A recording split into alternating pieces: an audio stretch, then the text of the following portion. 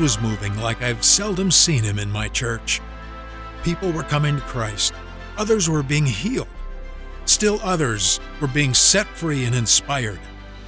Then one day I heard some complaints. I said, "God, how can you keep touching people when there's division?" He simply replied, "What's different between this Sunday and last Sunday?" I said, "I get it. The only thing different is that now I know what you knew all along. You're not bound just because men are." Hi, I'm Terry Hardigan, and this is Life Journeys, again with a message to help us understand why God is allowing the firestorms that He is in our lives today. We easily put assumptions on what God can and can't do in a city, a nation, or in our own families. I brought this up because of how disturbed I have been at what's happening in America. He basically said the same thing to me, just in a different way. What's different now? I can see what you've seen all along in America. He looks at the heart of a man, and he's seen great hatred, great fear, and many broken hearts for a long time. He's seen hidden agendas of political corruption, power-hungry leaders, deceptive journalists, and satanic hatred that has lingered for generations. He's just decided that it's time to let the lid come off and expose what's been in the hearts of men all along. He's not shocked, surprised, or confused. You said, the devil is attacking. He's been setting us up for this sting for decades. As I've been recalled to active duty, but in a different position, I've also been deeply stirred for our nation. I sense God's message and His motivation. He loves us enough to not enable the deception within. Things must come to the surface so that men can decide if their treasures are worth it. In this, I haven't taken political sides publicly because that's not my mission or who I represent. To me, this is not a political battle, a racial battle, or a medical battle. So my message has been light and faith.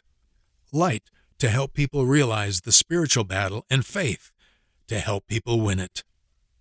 It's about peace in the storm. Winning is what God wants for us, but the right way. I began to realize that I was getting too upset with what I've been seeing. I haven't been able to handle even a glimpse of what God sees. It was then that He told me, make sure you don't forget to apply your message of peace by faith and honesty to your own life.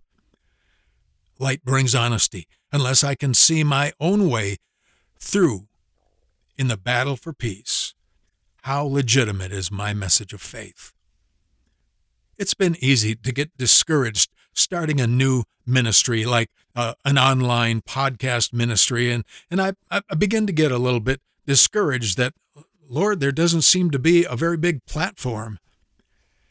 Again, I heard Him telling me, it's your job to be faithful to me. I know what I'm doing and calling you. Live to please me with your faithfulness and stop worrying about my job. I don't need your help, just your obedience. Clear-sighted faith is so vital. Otherwise, we'll struggle to apply our lives and our faith in places and ways that we have never been called to. What good is it to attempt to fight a spiritual battle with our own carnal perceptions? It's pretty hypocritical and defeating to say something that is true, but we haven't applied it carefully to our own lives. That's why Jesus often told His disciples, beware of the leaven of the Pharisees, which is hypocrisy. When ministry becomes my God instead of God being my God, I will always start down a road of failure. How can I hope to bring an adjustment into the spiritual vision of others if I can't apply it to my own life? Accepting that is very freeing. The battles God calls us to fight aren't nearly as hard as we make them out to be. Jesus wasn't kidding when He said, "Come to me and rest. My yoke is easy and my burden is light." If I get so wrapped up in the battle that I start getting angry or disgusted and sarcastic, I'll lose the reflection of God's love. I'll wind up trying to bring peace and joy to people who are often going to have more peace and joy than I seem to have. It's much easier to burn the oil of the Spirit in my lamp than it is to burn my own wick. When the oil's low and the wick is burning, it smells, smokes, and grows very dim and ineffective. One day Jesus was in a synagogue and the people were glaring at him. They wanted to trap him with their religious rules. So when a man with a withered hand showed up, attention was drawn to him. According to our expectations, God can't heal or show his power and presence in a place of discord. But Jesus looked at them and said to the crippled man, "Stretch forth your hand." You see, God doesn't have to be limited by our problems and battles. Why should we let the heat of battle disturb us so much that we miss the message and try to do his job for him? He's the convincer, not us. The devil doesn't need to hate some politicians. We're doing a good enough job for him some days, it seems. God is our Father, and he wants to be theirs as well. He loves them, but we're here. So he says, "You love them for me. I died for them.